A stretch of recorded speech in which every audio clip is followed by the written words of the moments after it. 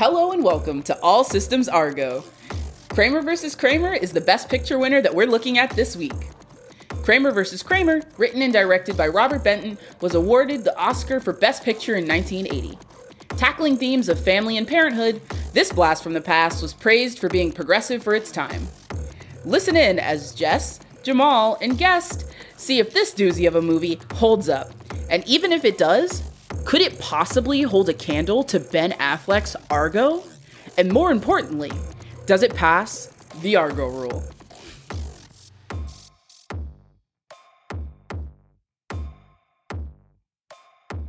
Well, hello, everybody, and welcome to the Argo Rule. Oh, thanks for listening. Or actually, we realized that we should have been calling this All Systems Argo the entire time. It's too late now. It's too late. No, it's not too late. Yes, We can it is. call it All Systems Argo. No, we can't. That's the catchphrase. Okay. Listeners, do you want that as the name or the catchphrase? Please send us mail. Written mail only. Envelopes. Written mail, envelopes to the P.O. box that we don't have. We're joined today by guest David Thorpe. How are you doing, David? I'm doing all right. I've now watched Argo again Honestly. because I watched it when it came out. Oh my gosh. David, Wow. is that not how it feels? We've just watched Argo again. You've really tapped into the beating heart of the podcast. And I also watched Kramer v. Kramer for the first time. I still cannot understand why you chose Kramer v. Kramer. Okay, I will tell you why I chose Kramer v. Kramer. Because it's the funniest pick I could think of, was picking Kramer v. Kramer as our comparison movie this week. So that's a good lead-in. The movie we watched this week on the Argo Rule, was Argo, but beyond Argo, it was Kramer versus Kramer. Of course, famous law and divorce movie, Kramer versus Kramer, 1979. Dustin Hoffman, who sucks, and Meryl Streep, who does not suck. I mean, I hated Mamma Mia, but you know. I mean, I'm not saying she's never been in a bad movie. Mamma Mia, here we go again. I'm crying. Mamma Mia, let me go. So that's what Jess is saying. I mean, quite literally, I know Meryl Streep's a good actress, right? Because everybody tells me she's a good actress. But I have not seen enough movies with Meryl Streep in it to know firsthand. Like, Meryl Streep does a good job in Kramer vs. Kramer. Yeah. Can I call it Kramer v. Kramer? No one's going to get mad at me? No one's going to get mad at you. I'm not going to get mad at you. We've explicitly highlighted that we're calling it Kramer v. Kramer. I mean, I'm not going to, but I am very specifically going to because it's easier. This is KVK coming to you with the hottest hits from the movie Kramer vs. Kramer. That's right, we only play music from the movie Kramer vs. Kramer. Up next, that one song that's also in Grand Budapest Hotel. Boy, do we really not want to talk about Kramer versus You can Kramer say or that what? Kramer v. Kramer is just like the court case. Oh, yeah, we don't want to talk about this movie. Okay, so you got Dustin Hoffman, and he's a dick, and his wife leaves him, and then he's like, and leaves her kid, and then he gotta take care of kid, then she come back, want custody of kid. And he's like, nah, I got used to actually liking this child I didn't know.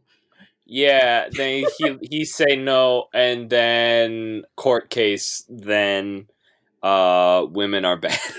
Yeah, so that is, I guess, one of the major through lines of this movie. Is that not the major through line? Women, bad. You know that women's lib stuff.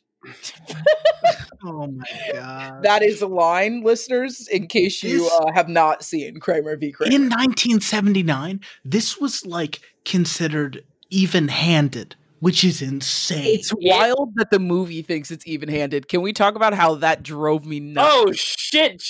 Everybody shut up. I'm crying. Anyways, everybody shut up. I need to tell you what I did during Kramer v. Kramer. Okay. I watched it with my friend Jordan, and to get my friend Jordan to actually watch Kramer v. Kramer, I had to incentivize him. So about every 15 minutes, we took a break, a 3-minute break to watch commercials from the year 1990, as if the Kramer v. Kramer was being shown on TV. You did not. That's phenomenal. It's so good. Oh my god. I had to hold off on for 2 days telling you guys that I did that, but I did in fact every about 15 to 25 minutes. Me and Jordan would stop the movie and watch about 3 minutes of ads from the 90s. That is a legitimately genius bit. That's got to have added like 20 minutes onto the movie, and it was worth it. It added 20 minutes onto the movie, but it did make the movie go faster. Watching that movie straight through was not the move.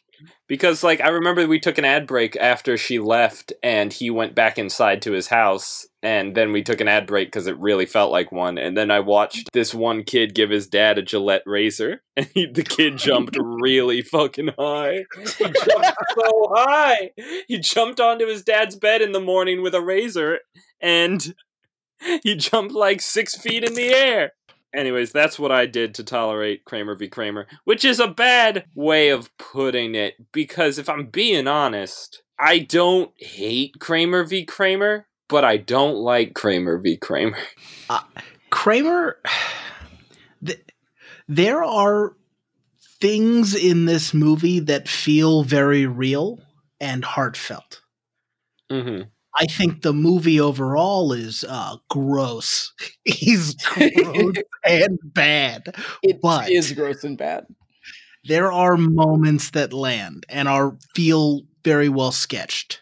Spoilers for my opinion. I feel like watching this, I was like, whoever wrote this felt really proud of themselves. Like, you can tell that they really felt proud of themselves. Like, watching the movie, you're like, this person... You're like, the director was like, yeah, I paralleled that other scene. Yeah, I set this table. Like, like you can tell that like the writers and the director were very about making this. Hey, I thought we'd save our comparisons to Argo for later. Stop! I did want to say something just for the record on this podcast. I do not come from a home of 2 divorced parents. My parents are still together, have been since before I was born, all that jazz. Just, I think that's maybe important context for us talking. I'll get into that in 1 second. I did want to say, relating to the gross thing, writer and director, same person. I believe it entirely. Based on a book by Avery Corman. And we'll come back to that. I do have divorced parents. They're separated for a long time, still friendly, though that happened when I was much older.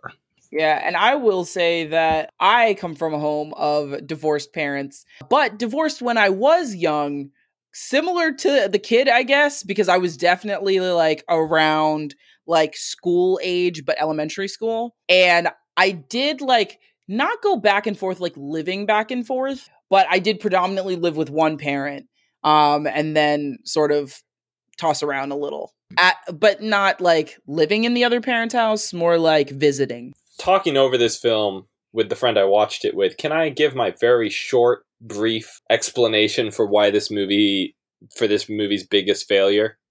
Yes. Sure. We get to see his biggest achievement and her worst moment. Yeah. Yes. It's not just that. I think it's that we see the mom being positive never. Yeah. One of the things that bothered me immensely watching this movie was seeing Meryl Streep consistently with the pink eyeliner under her eyes, as if she's constantly crying at every single scene. She's at the verge of tears. Apparently, this was like her first big role. And apparently, the character as written in the novel and the original script was way more hateful, which, by the way, checks out. Yeah, absolutely checks out. I'm not surprised. Jordan said, man, they really gave Meryl Streep nothing to work with here. She had to bring it all to the table. and I'm going to be honest here. I don't think she succeeded. Like, she's doing a good job acting for sure. But, like, this is a character who leaves for a year and a half. No contact with her child. Mm-hmm. Not a call. Not a letter. Nope. Gone. And then comes back and attempts to get custody. Full custody. Which is insanity also. Crazy. And also, too, like, trigger warning, but, like, this movie starts off with Joanna's character, like, saying goodbye and goodnight to her son. The near promotion of the husband. And then literally Joanna threatening suicide, and saying she has to leave her son behind or she'll die. Yeah. And we're gonna casually roll over the fact that the movie is like, but motherhood, am I right? The thing about it is that it's so uneven-handed, right? Because what it is it does not, in my personal opinion, it doesn't show that is an insane, don't leave your kid. Obviously. Obviously. It does not show her side, as in, it does not show the immense pain that someone must go through to be brought to that point. Exactly. Well, and that's it just gives that vague insight into her mental health, which, to be fair, I mean, Kramer v. Kramer is from 1979. I honestly was surprised when there was that scene where he explained that he forced her to be something that she wasn't. I was like, okay, Kramer v. Kramer, I did not expect a scene like this. Not giving you points, but still. Exactly. Like, the fact that they slid that line in there, I was like, oh, huh. You know, that's kind of impressive for the time that this movie came out. But I think that's 100% what all the white dude reviewers who called this movie even-handed in 1979, that's it. That's exactly what we talked about, because I realized, I was like, he said that, and then I started to get on his side, and I was like, wait. I'm being hypnotized by the writing to love this guy. And then also, too, like, think about, like, the way that the writing tries to compare and contrast Joanna to her friend Margaret, where Margaret has a whole monologue where she talks about being loyal to her shitty husband post-divorce, and like says, like, until death do us part, even though her husband quite literally is with another woman who is described vaguely as being, like, younger, almost as though he, like, traded her in. But her, like, loyalty to him post-divorce is, like, framed as virtuous. Yeah, she gets, like, rewarded. She gets rewarded with her shitty husband back.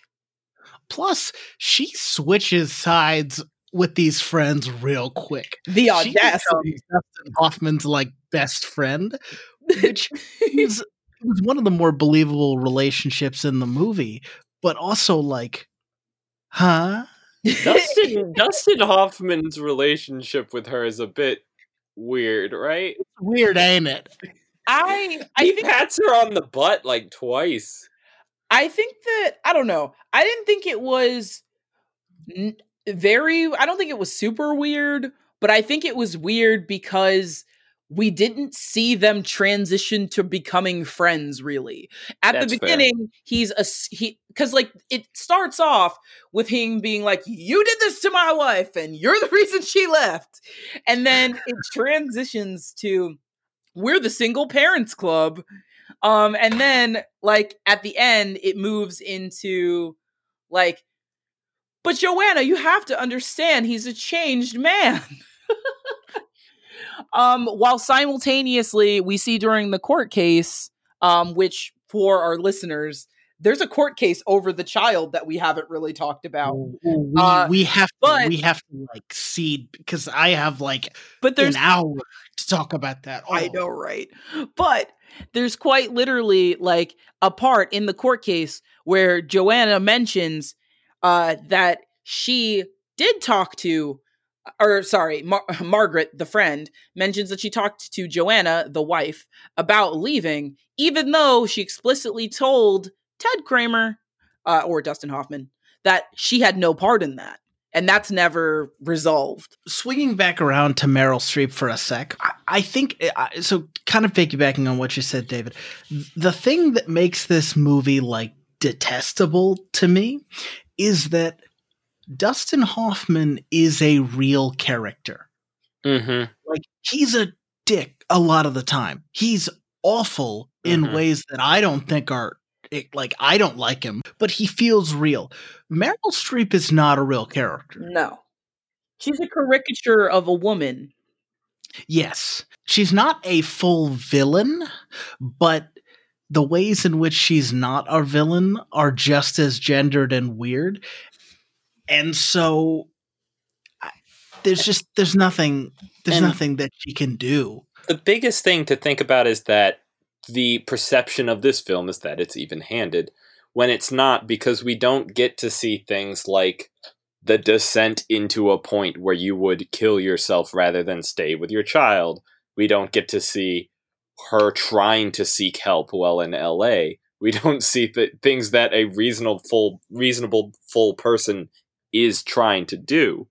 Instead, we get her presented in court, and she's saying what she has done, but we have just spent the entire movie seeing what Dustin Hoffman has done, which is what puts us, and what is deliberately, as the film is intentionally trying to do, putting us on Dustin Hoffman's side. Exactly. You basically have the show rule applying to our sympathetic character, our bad dad, Ted Kramer.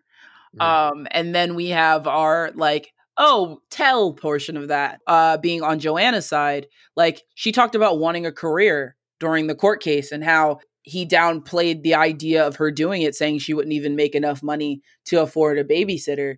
That's a big deal. And that's like a big thing that's like soul crushing and terrible for somebody to say to you, especially like someone who you're married to dismiss your dreams in that way. And it's casually talked about in a way that, well, in a scene that also specifically sets Ted as being sympathetic. The only way this movie could be even-handed would be if it had two main characters, and it doesn't. Yeah, that's very about Ted Kramer. Joanna Kramer is a side character and the antagonist, because she comes back after a year and a half and is like, I want custody, which is objectively crazy. Yes. But that's what the movie's trying to do. Well, they did say the main point of the movie in the movie: consistency, patience, and love. Women don't have a corner of the market on those things, and men don't have less of those emotions. Like, if this film wanted to be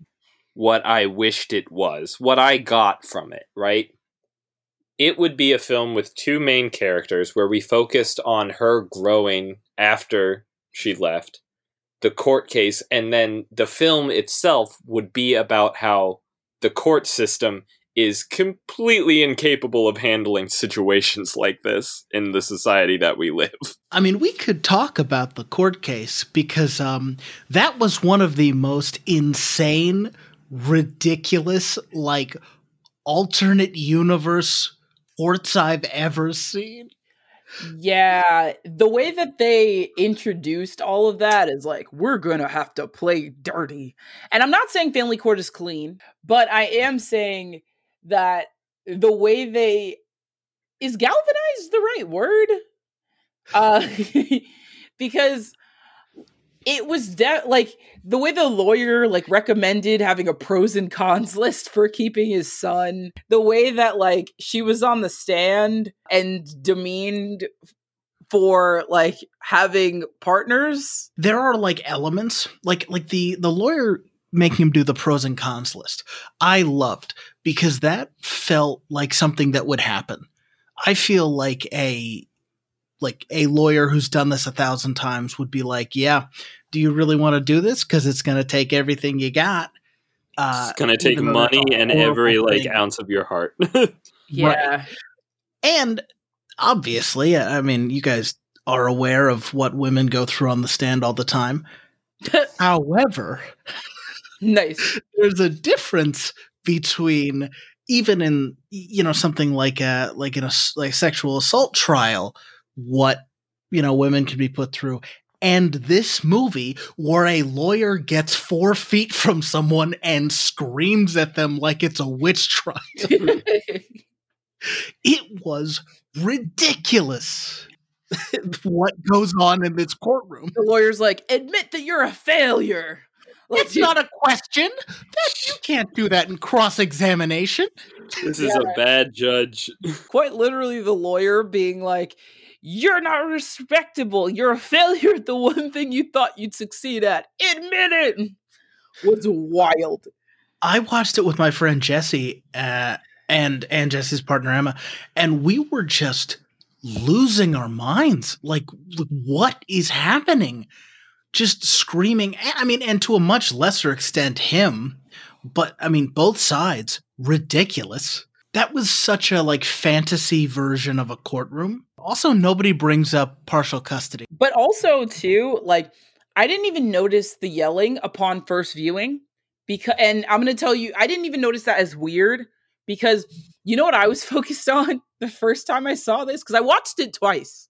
Okay. I watched it twice because the first time I watched it, I was like, what the fuck did I just watch? So to make sure I didn't just hate it, I watched it again.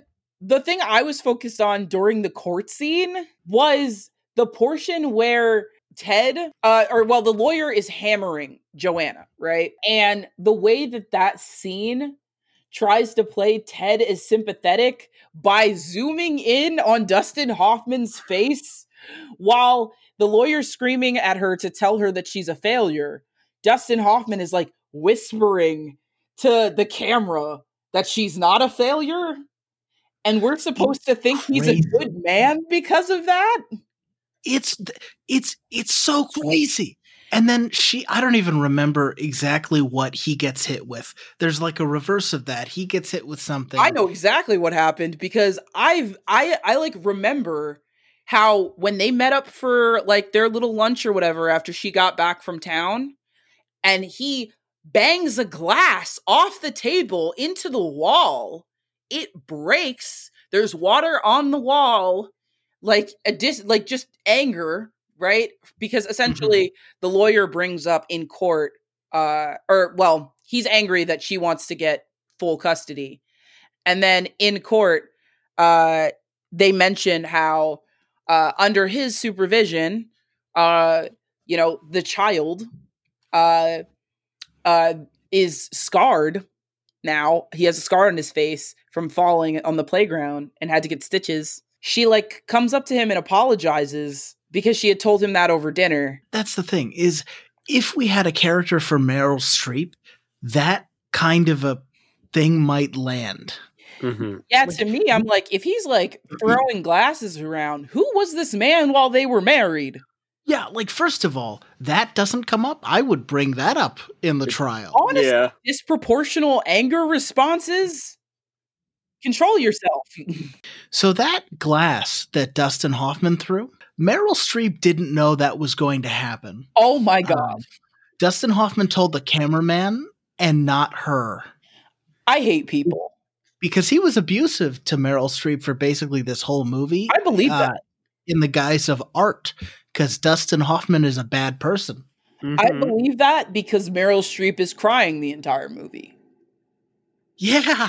Her crying the entire movie makes significantly more sense now. If they were both characters, I could see a scene like that. Something that he brought up to her, before he knew they were at war, coming back to bite him. That could be something that really lands.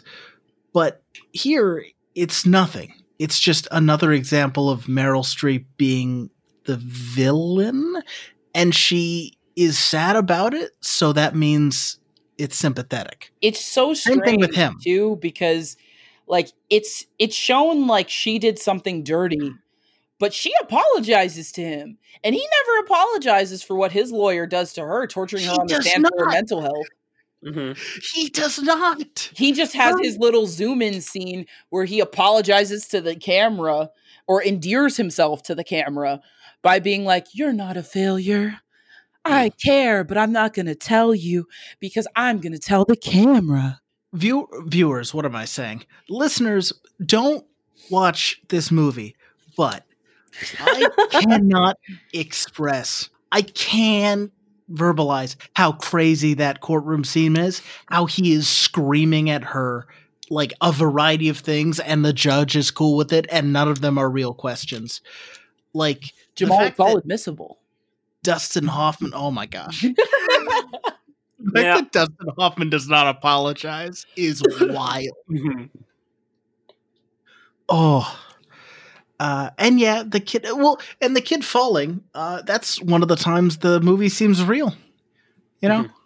Kid falls. It really does. It seems really real. The way that they zoomed in on the faces of each of the adults as they were talking to each other, both Margaret and Ted, and then like the slight shake of the camera as it like zooms back and forth, that like it made you feel like, oh my God, something is about to happen. This kid is about to fall and they're going to miss it.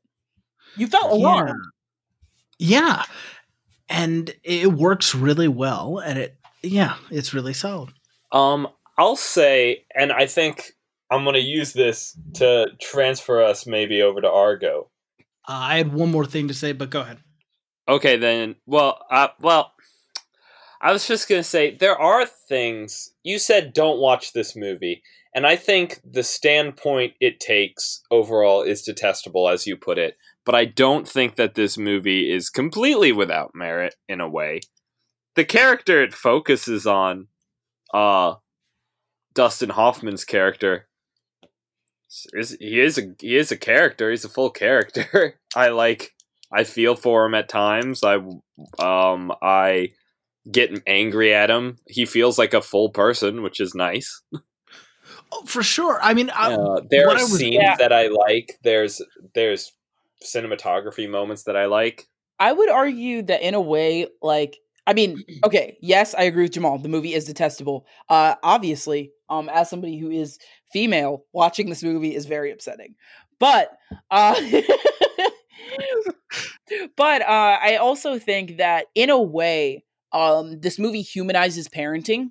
In a way that I think is pretty unique. It shows like parents being actually upset about things in the way that gets taken out on children sometimes. It shows the way that being a parent, and I understand that because of the time period, it was talking about being a man, right? And being a man that's not expected to spend time with his kids because you're supposed to be focusing on being the breadwinner, right? And how like those sort of things, like child rearing, is supposed to be left to like the mother.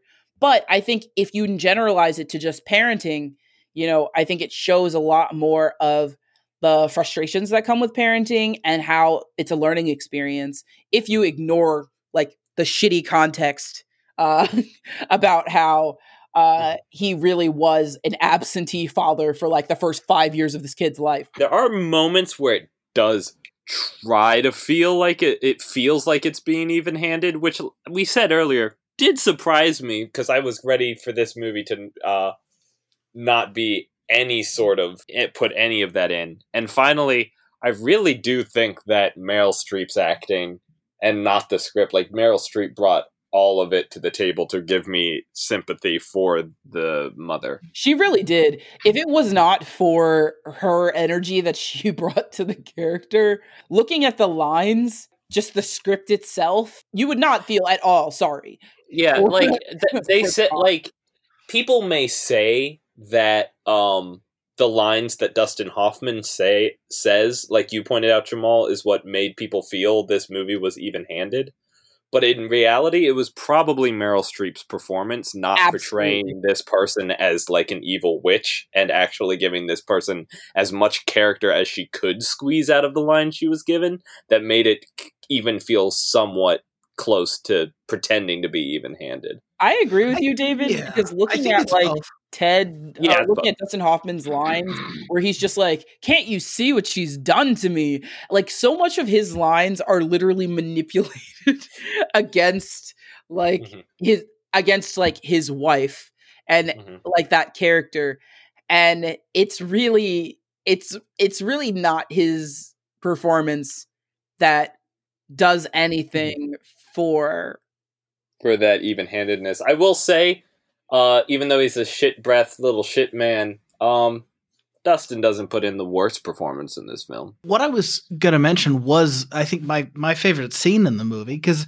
I agree with both of you. There are good things in the movie. I like how it chose parenting. I think Meryl Streep is great, and I think Dustin Hoffman does have a well-rounded character. And I really like how, I think I mentioned this before, how the movie foregrounds going into a custody case and how that affects every part of Ted's life. Actually, yeah.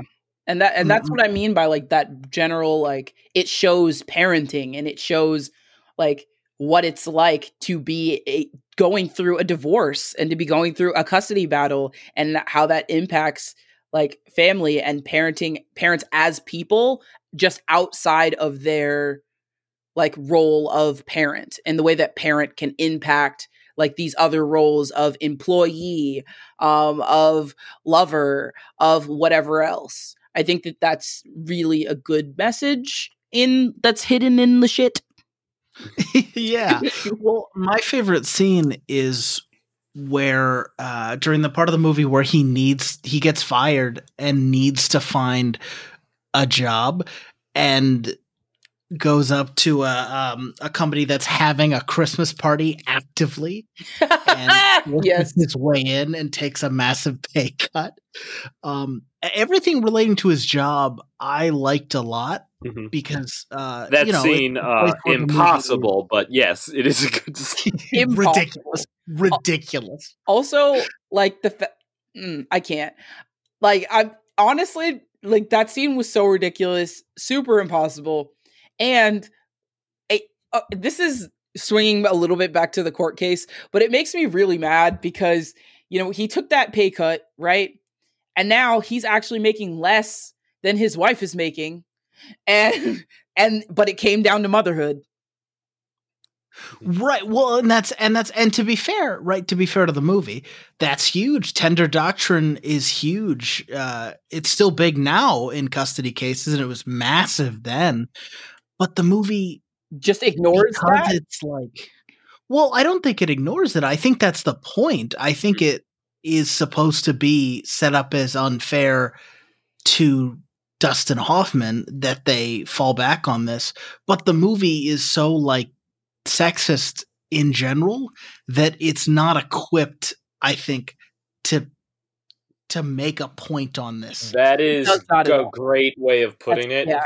The way this movie has been written, it is not equipped to make the point that it wants to make. Not even close. I agree with both of you that there's definitely positive stuff in the movie, a lot of which you've said. For me, I just don't think it's worth it. You can watch so many movies that are much better at this, that have much more, that have actual even-handed narratives and more real characters. And Dustin Hoffman is a bad I don't know. There's so much frustrating in it that I can't in good faith recommend it, even for the positive stuff. No, I get it. That's why I said waiting in the shit. Like, I wouldn't recommend that people necessarily watch Kramer v. Kramer. But yeah, if you would like to watch it, know that you will be wading through the shit to find the good things. That's a good way of putting it. Yes. Yes. I would say that's a great way to jump over to Argo, because boy, do I have comparisons to Argo between these two. Yeah. I didn't realize how many there were. do you want to start with comparisons, or you just want to start talking about your experience of watching Argo first? Watching Argo for what, the third time? Fourth me. Time for you, third time for me. Fatigue is setting in. Fatigue is really setting in. I am already tired of watching the introduction to Argo, which is so serious, but does nothing for the rest of the film. Things I noticed this time. Oh, we talked about how Bryan Cranston is a villain. Yeah. like Bryan Cranston is a CIA higher up, and so in reality, whoever he's based on was a bad person who did bad things because the CIA is just evil. Most of his lines pertain to letting someone else take the blame for the death. Pretty much. He's just like, well, sometimes you crack a few eggs, even though you're going to be wrong and the eggs are going to crack. Wait, what? These are people. Yeah. And we're supposed to see him as pretty good-natured and he's a hero at the end. And when it really comes down, the chips are down, he comes through. But it's no, I mean, first of all, he was going to let them die. And also, he's behind 40 coups in South America. Yeah. Lots of people are dead because of him. But also, it's not only that, but bringing it back to just this part of the movie, he was going to let them die.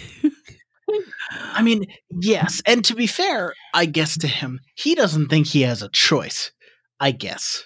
Because he can't stop the operation. It's a state operation. He can't stop the evils of bureaucracy.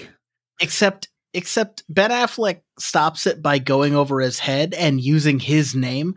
So I guess he totally could have stopped it, huh? Yep. Yeah. He just didn't want to, because he did say it's he was it's like talking to those two old fucks from the Muppets. So you just didn't want to talk to these two guys. He didn't want to put his reputation on the line if it didn't work. Which is why he did say he wasn't getting a timeshare out of it. I really hate how at the end of the movie, the CIA guys are sitting around and they're like, "We're the good guys for once," and it's like, no, you're still not playing glib. Stop being glib about how the CIA are evil, Ben Affleck. Well, you still made this situation happen. Yeah, you started the problem. There wouldn't have been the problem if you hadn't started the problem. And actually, that's a nice comparison. Yes, thank you. Kramer versus Kramer. I'm crying. We don't see any of the buildup. The movie doesn't care about the Iranians. No, that is exactly the comparison I was going to make between. There is a divorce story in Argo. Out from under you. How does it feel to get cucked? Well, I'm just explaining it, you son of a bitch. There is a divorce story within Argo, but that is not the comparison I'm going to make, because it is very much the divorce story of Kramer versus Kramer is very much the Iranians versus America in this in Argo. You heard it here first. The Iranians divorcing from America is the same as Kramer versus Kramer. When you think of divorce and Iranians, think of the Argo rule. Because we are giving, we are attempted to be, they attempt to give us some kind of background for the Iranians and attempt to be even-handed. But in the end, Mr. Kramer's the good guy. It really is that, though. Because, we don't see any of the fuckery that leads up to it. And then we're given a story where the person who caused the fuckery is the good guy. And we get there are no actual Iranian characters. Iranian characters, I should say it correctly. There's Sahar, I guess, the maid, who we talk about in every episode. And wait. Yes. You want to point out the funny thing that you... It really hit me this time. Funny is the wrong word. Tragically funny. Funny is not. Tragic comic. Go for it, Jamal. Funny. At the end of the movie, Sahar, her happy ending that she gets for saving the Americans, because that's how you're a good person if you help white people. Sahar escapes Iran. We don't know why she even wants to or why she would have to. But she does. She escapes Iran, and there's a big triumphant scene where she escapes into Iraq in 1979, I think. Wait a second. Holy crap. The actual events of Argo happened the same year Kramer versus Kramer came out. No. I refuse. Okay, I feel bad that I did not do research and notice that earlier, but it's very funny that it's happening now. I'm so hurt. Yo, it's canon. Wow.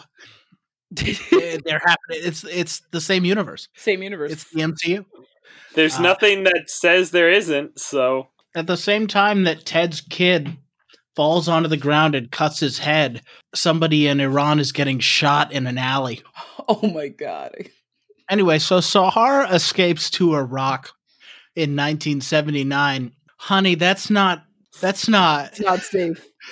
You got 10 years. That's max. 10 years max. You get 10 years and then America is going to ruin the country for 2 decades. I think at that point in the film when we all saw that, I think there was a audible ooh that arose. That's hit me every time, but not as hard as this time for me. Of realizing, oh, she's going to die because of the first time the war or the sanctions and the bombing that we put on Iraq or the second war. She's going to die. It's very somber. Bryan Cranston is going to order a drone strike that kills Sahar in 2009. Were there any other major comparisons that I would have between the two? We have fun here on the Argo Rule. We really do. Looking at sobering takes. Oof. The stuff that has been on my mind has been insert absentee father Ben Affleck being portrayed as sympathetic for wanting to call his son every once in a while. And the wife doing all the work of raising the son. Can we admit, though, it does seem like he's probably a better father? We never see him scream at his child. He never angrily make French toast. You mean he never, in fact, yells, "I hate you back, you little shit"? He never calls his son filthy while they walk to school. Yeah. This movie really, he never tries to guilt trip his child for being upset that he was late to pick him up. He just actually apologizes for missing the birthday. This movie did not make me feel unhappy because of a verbally abusive parenting. Mm-hmm. So that's a point in Argo's favor. Yes, but I will say that Argo does no effort to focus on the on that element of its film. I'd say it's maybe 10 minutes of the runtime tops. Mm-hmm. Oh, yeah, absolutely. So, of course, I think we're going to have that opinion just because of lack of info. That's an interesting stylistic comparison. Kramer v. Kramer. Dang it, now I'm saying it. You. We got you. Damn. It's a loose movie. It's very naturalistic and scenes are long, not over long, but long. And there's not a huge amount of plot. It just sort of goes forward. Yeah. Argo. I think that's actually, though, a point in its favor a little bit because once Kramer v. Kramer gets the ball rolling, it was kind of nice to post the bizarre cooking scene and shit like that. It was kind of nice to just see the scene of him teaching his son to ride a bike and the Halloween play and they're just gonna show this the really nice father son scene where they both get up and don't wash their hands after they pee, and then sit down at the table and like eat breakfast. Like that was a very nice scene. I honestly said to Jordan when we were watching it that scene where they like quietly act exactly the same is that 3-minute sequence honestly works as a better short film to express what Kramer v. Kramer is trying to get across than the entirety of Kramer v. Kramer. Honestly, that's a really great point, because I actually loved that scene. And then, great. And if you took it out of the context of this like movie, it would be wonderful. Argo, on the other hand, is all plot. Argo is there is character, but it's squeezed in. Like it's John Goodman and Alan Arkin and a few of the like survivors or house guests, I suppose. Mm-hmm. And Ben Affleck twice, and that's it. All right. Okay, so segments. Did you have a favorite? Like, did a character stand out to you, and did a scene stand out to you that you want to talk about? Oh, from Argo. Okay. I like how the Canadian ambassador did nothing. That really stood out to me, how he just didn't do anything in the movie at all. He does absolutely nothing, doesn't he? Fuck all. He stands there and looks worried as he talks to He has more or less one sentiment throughout the entire movie, which is, please get these people out of my house so I can leave my house. Yeah, he's like, we can talk, but we can only talk in private, away from cameras. Please get out of my home. I would like to not die, thank you. And then do I have a favorite scene? I mean, it's just gotta be every moment that Alan Arkin, National Treasure Alan Arkin is in. National Treasure Alan Arkin, that's of course. I always want to call him Alva Aiken for some reason. Jamal, did National you have Treasure Alan Arkin, that's a quick shout out to Hayton 08, show Hayton 08 that you can listen to. Jamal, did you have a favorite scene as well? Or a favorite character? I don't know if I had a favorite scene. I did have a favorite character. So in the beginning of the movie, during the riots, which David, you referred to as like a zombie movie, which was a really good observation. It really was. I mean, that's how it's filmed. That's how it's shot. I mean, it's framed as a angry, mindless mob when that is not, in fact, the case. Well, I mean, thankfully today we don't sort of characterize protesters and groups as just mobs. Do not do this to me. In the year of our Lord 2020, do not do this to me on our podcast, The Argo Rule. Follow me at Just Certified on Twitter for more on that. Oh boy. I really liked there's the head of the security at the embassy. I like mustachioed, like he looks like he's 22 or something, but he keeps giving orders and they are immediately not followed. Just instantly, do not use tear gas unless you're fired upon. Instant cut to them firing tear gas out of the windows with no provocation. Just as soon as they get the tear gas, it is in fact fired. Instant. He's like, you have to hold. You have to hold no matter what.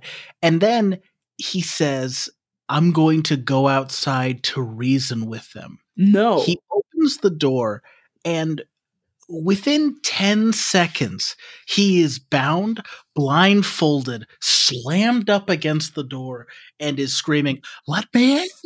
Open the door! Open it!" I love that. 1 second reversal of just, he made a bad decision and he knew it was a bad decision so quickly. Fast. So quickly after he made it was the regret setting in. You never get instant response like that. Oh my god. Oh, that's good. And if it was played for comedy in the film, it would have been a great joke. He really would have. It was very funny. It would have been like that smash cut that they do in all movies where it's like, I would never do that. And then smash cut to them like doing it. It's two editing choices away from that.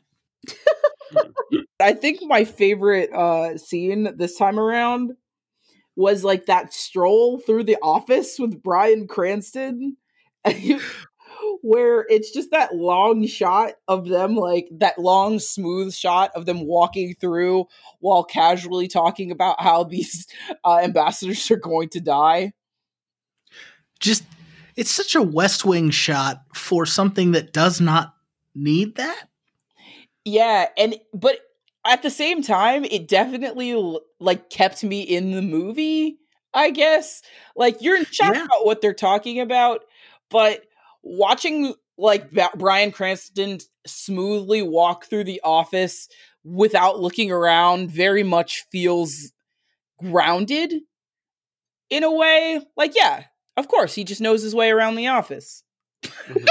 And I think that grounded thing is what this movie is going for most of the time, which I feel like it misses.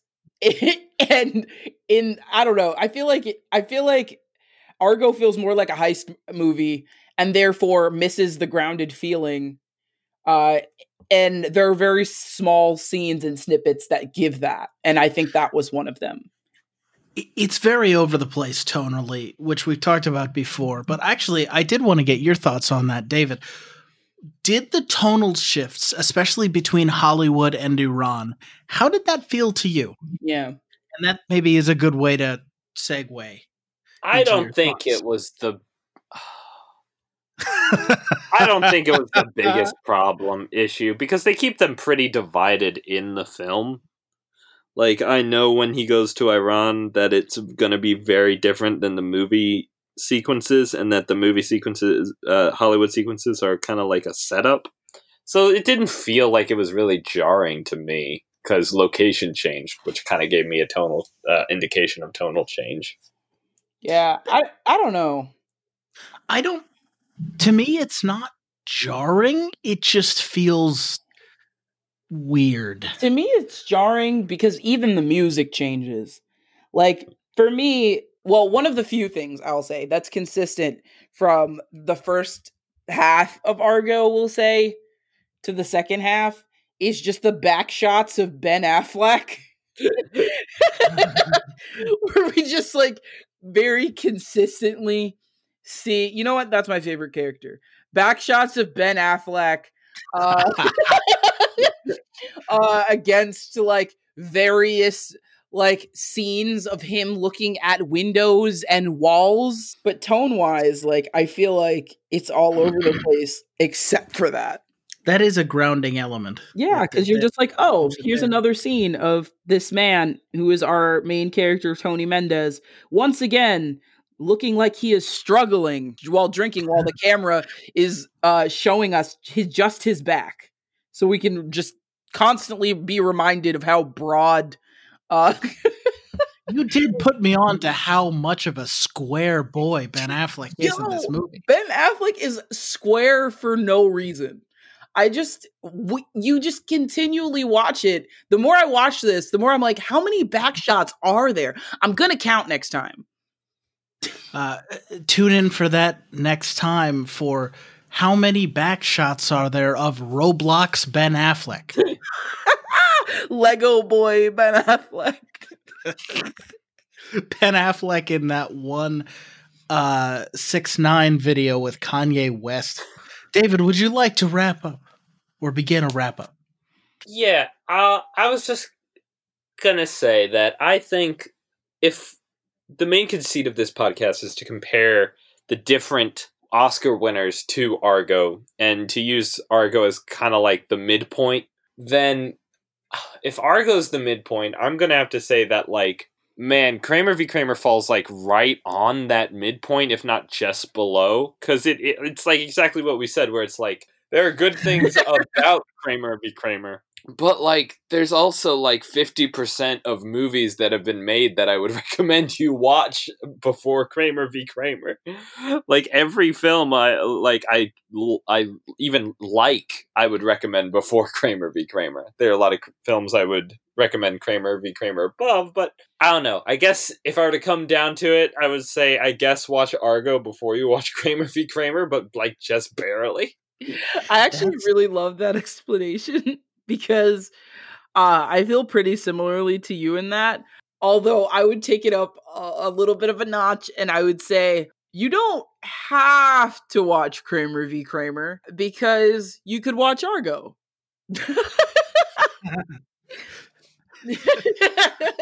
I mean, yeah. For me, I definitely like Kramer v. Kramer, I think less than you two do. For me, it is significantly under the Argo bar, because Argo is neutral to me. Although, the more I watch it, the less neutral I will feel. But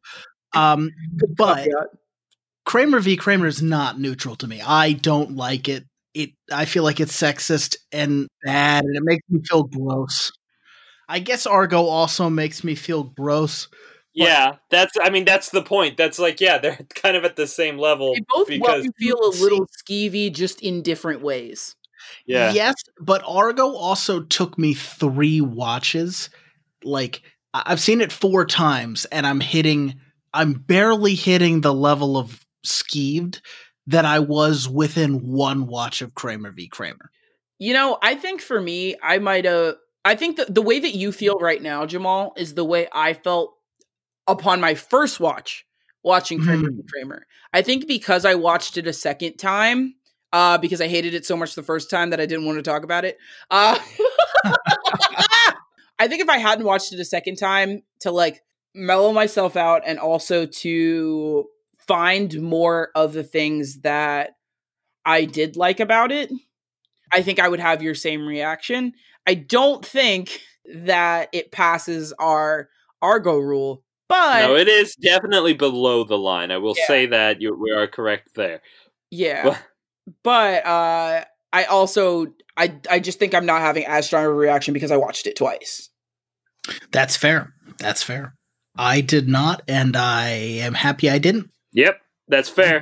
Yeah, as I said, watch Argo again before you watch Kramer v. Kramer.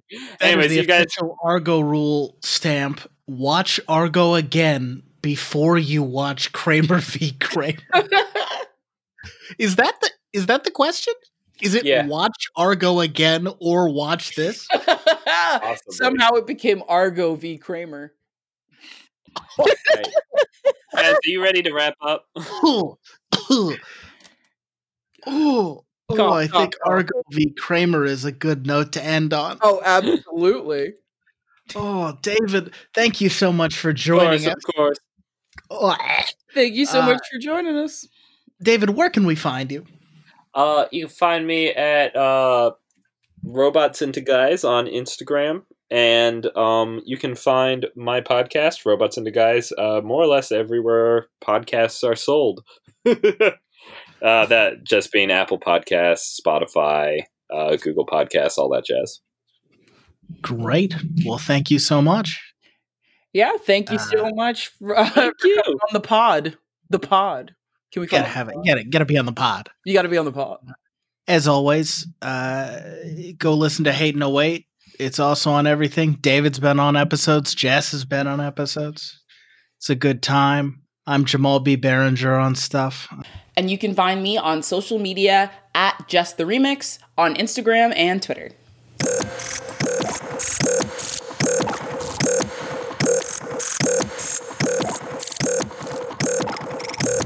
Hey everyone, it's Jess. This episode was a wild ride, so let us know what you thought about Kramer vs. Kramer. And don't forget to follow us at The Argo Rule on social media. All Systems Argo was edited and processed using Alitu and Audacity. The music in this episode was Dirty Beat Roots by Futuristic Caveman. Special thanks to editor and producer Ian for their work on this episode. Thanks again for listening, and we'll see you next time.